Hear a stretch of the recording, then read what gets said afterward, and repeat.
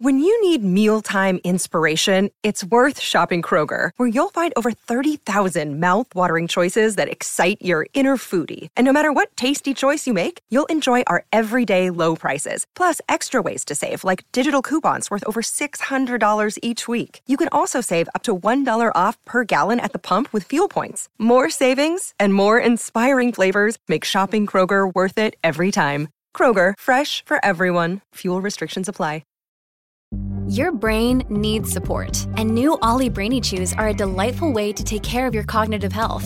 Made with scientifically backed ingredients like Thai ginger, L-theanine, and caffeine, Brainy Chews support healthy brain function and help you find your focus, stay chill, or get energized. Be kind to your mind and get these nootropic chews at ollie.com. That's OLLY.com. These statements have not been evaluated by the Food and Drug Administration. This product is not intended to diagnose, treat, cure, or prevent any disease.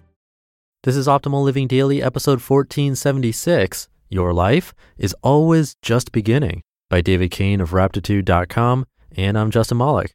This is the podcast where I act as a personal narrator for you for free, usually from blogs, sometimes from books, but in either case always with permission from the authors, every day including weekends and holidays.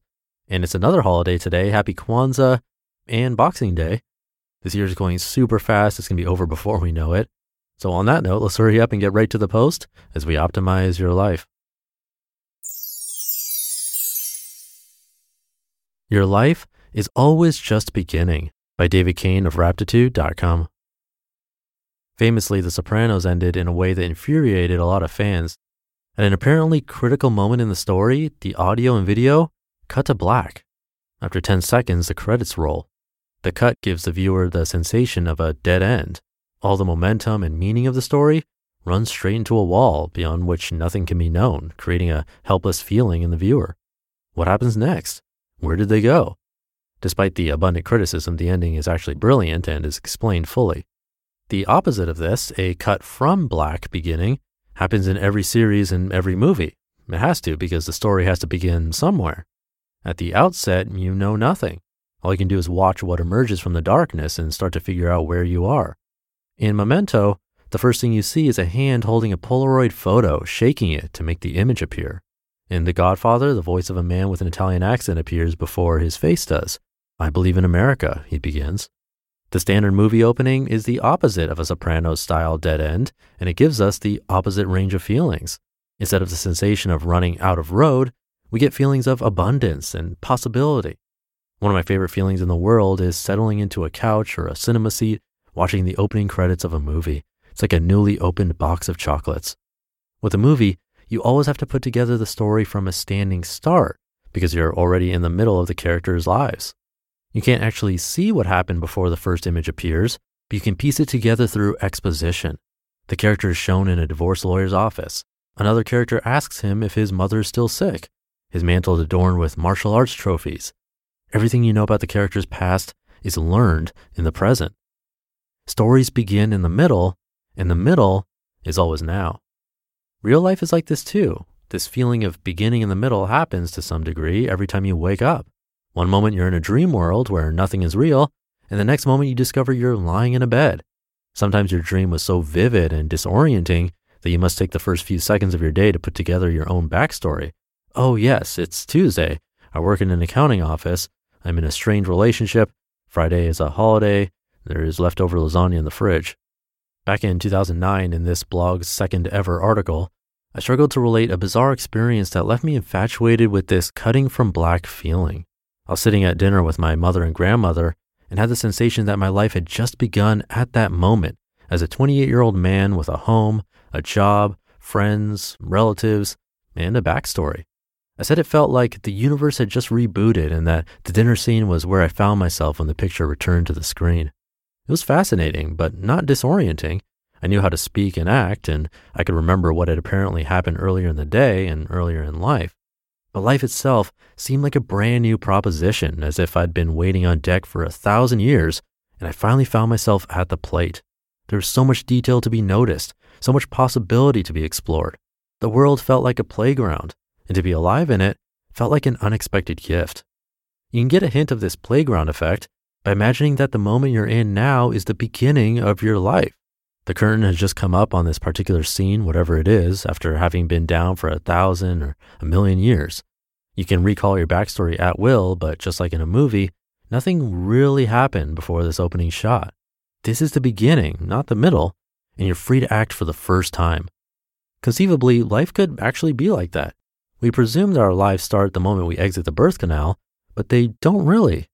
You didn't discover your own volition, your own personhood, until quite some time after that, at toddler age, or possibly later, and none of us remember it anyway. In that sense, we kind of fade in somewhere in the middle. So wherever the start was, we missed it, because we were never aware of life beginning. It was never impressed on us that something seriously amazing did indeed begin and is still going. It's possible you never quite realized you're alive, or at least how alive you are, in terms of how different being alive is from not being alive. It's like being born with the most ridiculous entitlement complex possible and being totally oblivious to it. Snapping out of that kind of fugue, like I did involuntarily that time at the dinner table, could be considered the beginning of your life. In his books and speeches, Douglas Harding emphasized the point that we might live and die without ever noticing the basic yet unbelievable fact that we are occurring. In one talk, he points to the audience in a gesture of mock scolding and he says, "You know, you needn't have happened. You needn't have happened, but you did happen." And we're alive, folks. When you can look at any moment as though it's the first moment, if you can really see your surroundings as the opening frame in a story, the world gains a certain playfulness. Suddenly your problems seem more interesting than annoying, the way another person's problems always seem easier to solve than your own. It's almost impossible to be impatient with others because it's fascinating that they're even there. You still care about outcomes, but it's far easier to relax around the possibilities. Any uptightness about making things go a certain way seems a bit silly because it already seems unlikely that anything is even happening and that you're at the helm. In Dandelion Wine, Ray Bradbury's brilliant novel about the indescribable feelings of summer, a boy is play wrestling in the grass when he discovers something profound. He is alive. He had always known this, but only in the same dull way we know it, without feeling it, that we're standing on a planet floating in space. This time he feels his aliveness with full force in his temples, his pores, the twin heartbeats in his wrists. He shouts it aloud several times, and his father and brother don't get it. Another literary genius, David Foster Wallace, might be best known for his This Is Water commencement address. The talk opens with a joke that encapsulates its whole theme. Two young fish are swimming along. An older fish headed the other way asks them, "Morning, boys, how's the water?" The two of them continue on in silence until one of them asks the other, "What the hell is water?" The central principle in the speech is subtle and profound. We can't know something's value until we can conceive of its absence. And there's nothing easier to overlook than the experience of being alive, precisely because it's everywhere. Because of the way our anatomy works, we don't get to experience what non-living is like, so we can easily live a whole life without ever knowing what we've got. But we can get hints at what we've gained and will one day lose by imagining what it's like to cross the boundary at life's beginning. In other words, being alive seems like no big deal until you can imagine for a moment what it means not to be alive, no experience, and no story. When you can see the present moment as though the camera has just started rolling, you get a hint of just how rich it is, and has always been. You just listened to the post titled, "Your Life is Always Just Beginning" by David Kane of Raptitude.com. Another day is here, and you're ready for it. What to wear? Check. Breakfast, lunch, and dinner? Check. Planning for what's next and how to save for it? That's where Bank of America can help. For your financial to-dos, Bank of America has experts ready to help get you closer to your goals.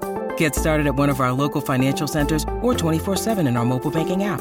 Find a location near you at bankofamerica.com/talktous. What would you like the power to do?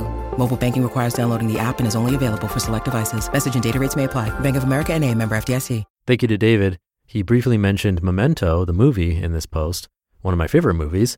It's pretty dark, but done in a very unique way that I don't think most writers and directors could pull off. The movie takes place backwards. I shouldn't say takes place, that doesn't make sense, but it goes backwards. It's cool because there's also a forward version, so you can put it all together and watch it chronologically too. And it's pretty much guaranteed that you will not have fully grasped the story when watching the movie as is, unless you watch it in chronological order too. Anyway, all that to say, yeah, it's a special movie. And I thought this was a special post. Hope you liked it too. That's enough for today. Have a great rest of your day. Happy Kwanzaa and Boxing Day. And I'll see you tomorrow as usual, where your optimal life awaits. Hey, this is Dan from the Optimal Finance Daily podcast, which is a lot like this show, except more focused on personal finance. Justin handpicks the best posts he can find from blogs and authors like Ramit Sethi, Mr. Money Mustache, and more, and I read them to you 5 days a week. So if you enjoy this podcast, come on over and subscribe to Optimal Finance Daily too. And together, we'll optimize your financial life. You've been listening to Optimal Living Daily. Be sure to hit the subscribe button to stay up to date on each new episode and head to oldpodcast.com. That's OLDpodcast.com for a free gift as well as more actionable tips and resources to help you maximize your potential. Thanks for joining us, and remember, your optimal life awaits.